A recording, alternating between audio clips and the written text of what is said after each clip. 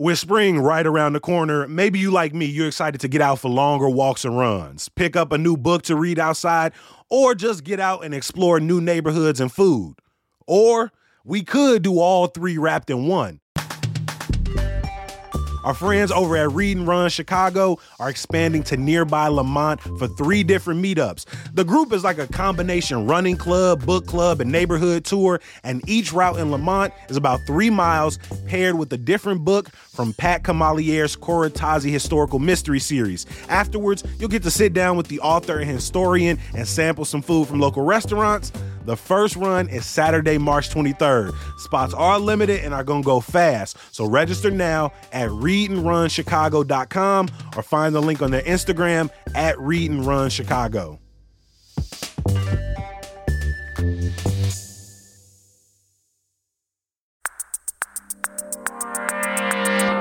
Today on CityCast Chicago, fire safety remains a problem for many Chicago buildings. Berlin nightclub staff are looking to unionize, and the summertime festival lineups are rolling out. Joining me are the Chicago Reader social justice reporter Debbie Marie Brown, and with the Illinois Answers Project and Better Government Association, Alex Nicken. It's Friday, March 17th. I'm Jacoby Cochran, and this is What Chicago's Talking About.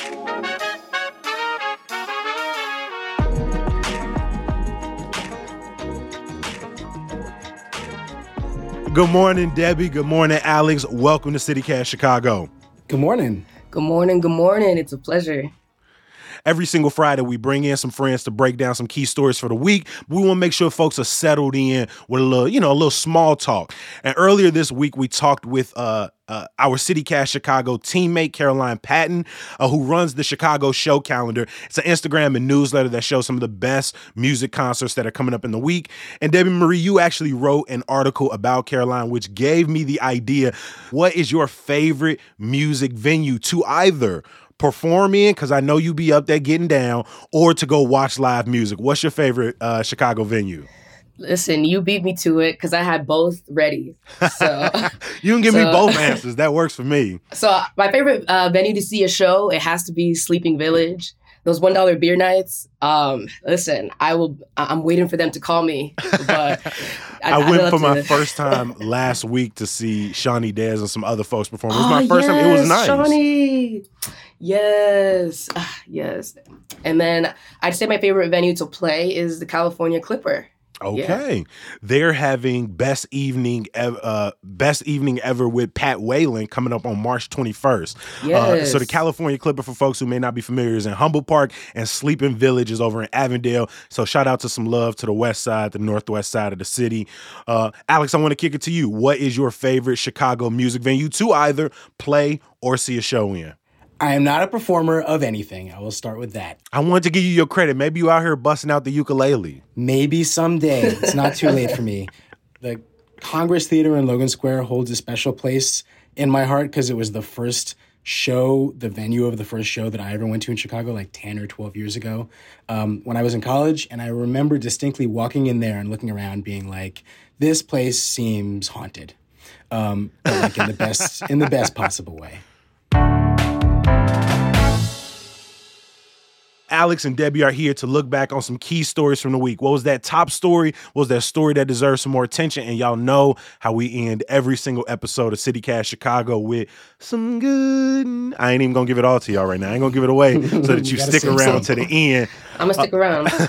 But Alex, I want to start off with you because you've been covering this investigation for years now, related to how the city does building inspections and what that means for fire safety. Can you catch us up on your latest findings? Yeah, avid consumers of Chicago news may remember that about 2 years ago, the Chicago Tribune and Better Government Association put out this huge, ultimately Pulitzer Prize-winning investigation that I want to be clear, I had no part in. That was my predecessors, but that found a lot of issues and shortcomings with the way that Chicago and its buildings department conduct safety inspections of buildings that were unfortunately creating a lot of really dangerous situations in homes, things like no smoke alarms or blocked exit ways or exposed wires and conditions that were to blame, unfortunately, for a lot of people dying in fires with unsafe conditions that the city had an opportunity to address. So we at the Illinois Answers Project, Better Government Association, got back together with our peers at the Tribune and just wanted to revisit this a couple years later. And it turns out that the city really has not done much of anything to improve things. We found a number of examples of similar findings to the last investigation of homes that the city was told were in poor condition and did not address, and then where people died in fires. But we found many, many more examples of homes that were in unsafe conditions that the city had no idea about because the city doesn't have any kind of like regular or proactive system for building inspections to actually catch issues before they turn serious. I was just reporting on a fire that took place in our neighborhood, I want to say maybe a month and a half ago over in the Kenwood neighborhood. Right. And while they ultimately ruled that the fire was due to someone smoking in a room, they said that building had been inspected and had failed multiple inspections, had multiple violations in just a few weeks leading up to the fire. I know that you also were trying to be proactive, trying to push this story forward. And you have a report that says there are some cities that Chicago should try to emulate. What cities are those, and what do you think Chicago can learn from them? We basically looked at about a half dozen cities all around the country that in different ways are joining this movement just really in the past 10 years or so of revamping their inspection processes to implement some kind of regular inspection system. Minneapolis really stood out as and has been held up by researchers and activists as sort of like the gold standard. They have this tiered system where you can like earn your way to less frequent inspections. And if you are, a worse performer and have a poor record as a landlord, you'll be inspected more often. The other side of this, which was what that original investigation more focused on, which is what can cities actually do once they've found an issue to actually make the landlord do something. And for that, I think one that really stood out was Los Angeles, which, for example, the city can declare in an unsafe building that all rent is going to go into an escrow account that the landlord can literally only use to pay for repairs. Things like this. And this follow-up report you mentioned, we also looked at Seattle, Denver, and New Orleans, which have all in different ways just very recently moved to create registries, city-owned registries of all their apartment buildings, which is another thing that Chicago does not have.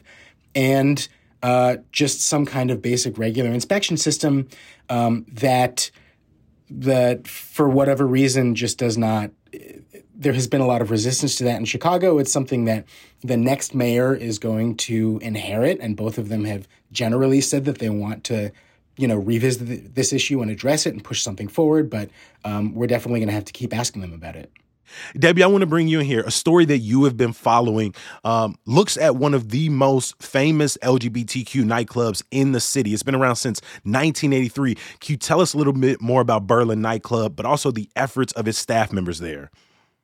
Yes, Berlin nightclub, as of recent, is known as really as a haven for a lot of Black and brown, especially trans people in the middle of Boys Town, which can be a very white, cis, gay space. But as I talked to workers, recently they have decided that they are going to unionize underneath Unite Here Local 1. They're asking for better pay, safer working conditions, better training and new equipment. Some things that some of the people spoke to me about were like, we just want shirts for our security that say security on them, safety vests, They spoke a lot about the issues that come with not having healthcare at a place where you get sick very frequently, seeing hundreds of people a night in this packed venue.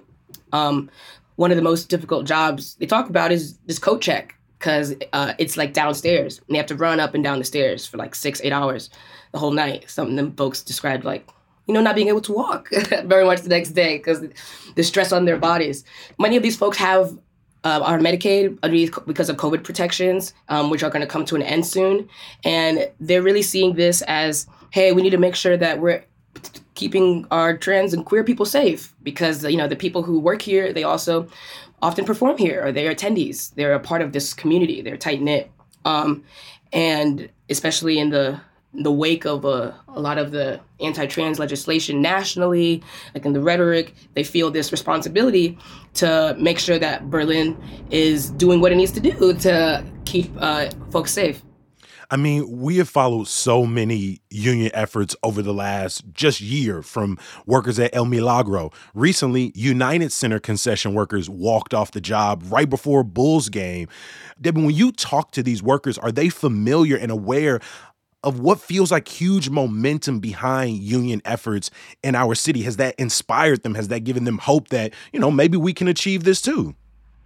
It definitely has. When I ask each of them, like, what are the movements that inspire you? Some folks are like, I'm inspired by the unionizers at Howard Brown. Some folks are like, Health, yep. I'm inspired by this nightclub in California. Luckily, they don't feel as much resistance from their management as we might expect. Folks they're like, we think management might just say yes. We're not positive. We're hoping that we haven't seen, huge resistance, but I know, like, I've talked to other folks at other places, other nightclubs or venues who have thought about unionizing, but they're like, no, I know our management will not even take that. So I guess this is really just a period of seeing what happens.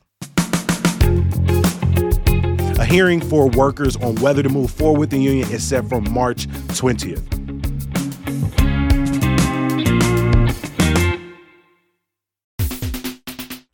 The City of Chicago Department of Business Affairs and Consumer Protection offers a free entrepreneur certificate program for future and current business owners in Chicago. Participants must complete 6 webinars within 6 months in designated webinar categories. Graduates are eligible to apply for the CIBC Bank USA Entrepreneur Loan Program, a bank partner with BACP. The long-standing program was created to support startup or early-stage small businesses gain entrepreneur training with important working capital. Since the program launched, more than 1,000 Chicago entrepreneurs and business owners have successfully completed the program. Completing the process is as easy as 1, 2, 3. Number 1, register by signing up at chicago.gov/BACP certificate. Number 2, attend 6 webinars by registering for upcoming webinars at chicago.gov/BACP webinars. And number 3, graduate from the program and you'll receive your digital certificate and information on connecting with CIBC Bank USA. To learn more about the BACP Entrepreneur Certificate Program, please visit chicago.gov/BACP certificate. Every single week, we want to make sure that we are shining light on some stories that may not get the same amount of attention. And Alex, I want to kick it to you first. City Council came back together with their lame duck mayor this week, but they have an agenda to gain more independence, not simply from the current administration, but whatever administration comes afterwards. Can you talk a little bit about these efforts? That's right. This is a sentiment that I think has been brewing in the City Council for at least a couple of weeks, and we really saw come to the fore in a visible way on Wednesday when this pretty influential and diverse group of Alder people, mostly current allies of Mayor Lori Lightfoot, who are sort of on the fence in the runoff, came out and presented really the beginnings of a plan to, they say, make the city council a truly independent body that would be able to be a check on the mayor's office, which of course is very different from the way the city council has operated for decades. It really seems like momentum is building for, in part because both mayoral runoff candidates have said that they would go along with something like this, of a city council where they are creating their own committees and electing their own chairs and being more involved in policy and maybe having like a council president and things that sound so novel here in Chicago but are so standard in cities all over the country. And it's exciting for me as a reporter just to watch, because it means that the possibilities are really endless for what the next city government could look like if the council really is this independent. What has been some of the pushback against this? I saw Joe Ferguson, the former inspector general, say city council doesn't need to go from 19 to 28 committees. What are some other criticisms of city council's efforts? Yeah, I would say there are a few lines of criticisms. One of them is just, hey, this particular plan that they've put out looks big and messy and unwieldy, and I'm not sure I like it. This was definitely the subject of debate. One of the only actual details from their proposal that came out on Wednesday was a bulleted list of 28 committees. Now there are 19, and I think 2 subcommittees. This would be 28 committees and something like 9 or 10 subcommittees. And folks may remember from about a year ago, the Daily Line, BEZ, and Cranes put out this story basically looking into the fact that a lot of the committees already barely ever meet. And so it's this question of what are all these other committees going to do? Another line of criticism against it is, well, we really shouldn't be having these conversations yet because there's a whole brand new city council with a lot of new people who are about to take power and deserve to be part of these conversations. And then there are some more cynical folks, like you saw Alderman Anthony Beale, who just endorsed for Paul Vallis, saying, well, these are just some Lori Lightfoot stalwarts who are scared about losing their chairmanships. And so now they're, suddenly biting back and trying to keep them no matter what. With the 2 candidates that we have either of them made it clear where they lean on the roles, responsibility, and ultimately the power of city council, which they'll have to work with? I mean, both have said in general terms, I want to, view the city council as a co-equal branch. I want to work with them. I want to be collaborative. Of course, both set themselves against the backdrop of Mayor Lightfoot, who has, lost a lot of support from the city council and was known for not working well with older people. Paul Vallis in particular has said that he wants to create this kind of independent development authority to make zoning decisions that he says would be free from city hall influence and free from aldermanic prerogative. I just cannot see the city council going for that. Basically, aldermanic prerogative and the idea that an alderperson can squash anything that they don't like more or less in their own ward. A lot of people have complained about it until they sit in that seat, and then they are not so excited to get rid of that power anymore. Yep. Debbie Marie, I want to bring it back to you. You want to bring some light to a story that one of your coworkers, Katie Proud, who's been on CityCast before, wrote about. Can you talk us through this? Yes, for sure. And this is one of those beautiful stories. She spends a lot of time in community with people who are struggling with drug addiction and houselessness. And this article is a moving reported, first-person reported essay about the deaths of 6 of her friends. And they're just 6 emotional obituaries about preventable drug-related deaths in Chicago. Mm-hmm. Can you talk a little bit about what it was like reading through it? Because even as I read through it, it really sucked because on one hand, it warmed my heart that Katie was drawing attention to lives that for many, they just walked past these people, didn't take time to ask their names. And she wrote about Ron, Brittany, Val, Polo, aka DeMarco, Ralph, and Sheila. These individuals who died from these preventable drug-related deaths at a time in which overdose deaths are up in Cook County. Just what was it like to read through these stories and the care that Katie took to share them? Yeah, I think it was, through the love and the intimacy that she has with these people, it makes it apparent that many of us don't have that intimacy or that connection with these folks, realizing that that the sort of care that you have for a friend when they're going through, that's the kind of care that we need to have for unhoused folks and, and people who need to get access to clean needles and stuff. I think it shows the distance that many of us take, the emotional distance that many of us have in general from these issues that we shouldn't. So I was glad that we could experience it through Katie and that she was willing to be open with us in that way. Yeah. I mean, even in my own family, for the people who have experienced this houselessness, people who have either died or dealt with drug addiction for a good part of their lives, you see how quickly these people become whispers in your own family, right? Oh, that's your uncle or your auntie or your grandma or your cousin is dealing with something. And it is in this hushed tone, it is in this silence that we negate these individuals' humanity, and thus we don't really think creatively or fully about solutions. And so in addition to telling their story, Katie also talks about the ways that groups in our city are advocating to provide tents for people, provide safe needles for people, to provide overdose medication for individuals, but also talking about what we need to do in our city to invest. And so you see our mayoral candidates talking about things like safe consumption sites. What are they going to do when the COVID money dries up to impact homelessness in our city, to impact drug addiction in our city? But I really want them to like sort of lean in a way that still offers people their humanity. And so shout out to Katie for sharing these obituaries for these individuals. And Debbie Marie, I appreciate you shining some light on it today.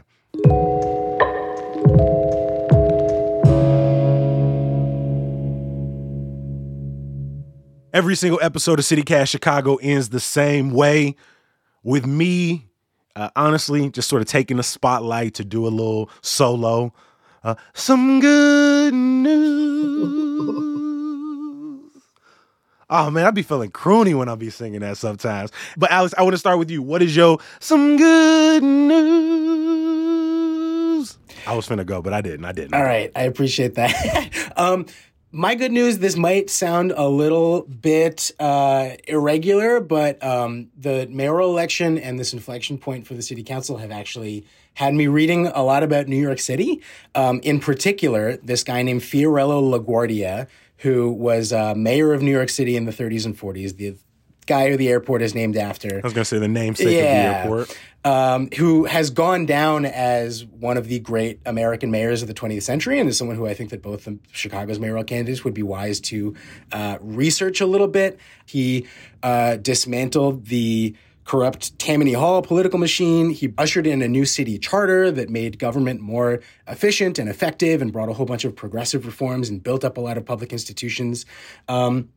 And a reason why I think this is relevant to Chicago is that before LaGuardia came along, New York had aldermen and ward bosses and precinct captains. And there were way too many wards, no modern city charter, things that are very familiar to us here in Chicago. And LaGuardia was just part of this wave of reforms that crashed over all of these other American cities that just totally missed Chicago. Yeah. And we're at an inflection point right now. And as people have reported, the next mayor is going to oversee some really huge changes in Chicago, everything from public schools to transit to public safety and development, and learning from your predecessors and whatever small lessons you can take from them, whether they're from Chicago or from other major cities, I do think is important. So we'll make sure we drop a link for our history buffs and our people who are looking for another good book to put on their list. Debbie Marie, I want to bring you in here. Recently, you celebrated a birthday. Right? Right? Birthday. You played a show at Dorothy's. I know your Some Good News is one of your next shows coming up, but I wanted to show you some love, especially even belated. Happy March birthday to you. And can you share your Some Good News with CityCast listeners? I can. If you want to put a spin on it, go ahead. We love when people sing with us. Thank you so much for that. As the race to the runoff election is coming on, there's been a bunch of gay and/or nightlife hosting Brandon Johnson for fundraising events. Most recently, he showed up at out here at Slow Mo. He was at Slow Mo queer dance party at Sleeping Village, and that's not his last stop. It's one of many. So I'm my band. I have a 4-piece band. On March 28th, we're playing a show at Cole's Bar with 2 other cover bands. My band that makes original music. I sound like Tracy Chapman singing Midwestern emo. Come on. But he will be there from 7 to 9, and then the show starts at 9. Beautiful. We're also planning to talk to Brandon Johnson at his barbershop very soon, so watch out for that interview. And we're hoping to talk to Vallis as well. If you want to see Vallis live, he's going to be talking to Block Club Chicago at Talia Hall on March 27th. Of course, I got to make sure I leave you with some of my good news. And I got to give some more love to music in Chicago, particularly live music. We're obviously at that time where music festival lineups are starting to come out. And one place I've never been, but I'm constantly hearing good things about, is Ravinia up in Highland Park. right? From June to about September, they have just a celebration of music pretty much every day, but especially every weekend. And this summer is no different. They just released their lineup this week. You can go out there and see Encanto or Jurassic Park with a live orchestra playing the score. But some of these names, y'all, I'm talking legends. We talking Boyz II Men and the Isley Brothers on the same night in August, right? We talking John Legend playing 2 days, Santana with 2 days, Carrie Underwood with 2 days, and she was supposed to be here last year, but she is back this year to celebrate the 25th anniversary of one of the greatest albums of all time, The Miseducation of Lauryn Hill. Lauryn Hill will be up in Highland Park June 17th. And so shout out to Ravinia. We'll make sure we'll drop a link for you to the entire lineup. There is something for everyone on that list. Of course, I want to give a huge thank you to the people who joined us on CityCast Chicago, did the work of bringing these amazing stories. Shout out to the Chicago Reader social justice reporter, Debbie Marie Brown, and from the Illinois Answers Project with Better Government Association, shout out to the homie Alex Nicken. Appreciate y'all making time for CityCast once again. Thanks so much for having me. Thank you. Thank you.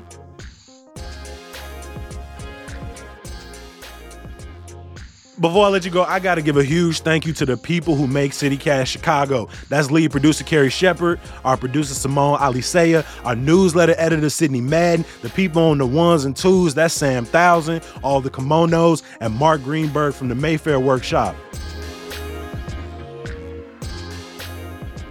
And of course, my last thank you is for you, the people who listen to CityCast Chicago and hopefully are reading Hey Chicago, the best damn newsletter in the city. If you're not, you still got time. You can subscribe at chicago.citycast.fm. Come back on Monday when we'll give you an update on the biggest corruption trial to hit Illinois in more than a decade. I'll talk to you then. Peace.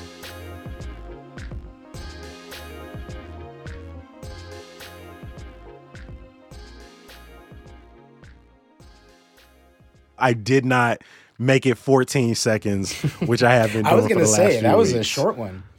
That was a short one. I've been going a little bit too long recently. She's just gonna cut me eventually. So I don't want that to happen.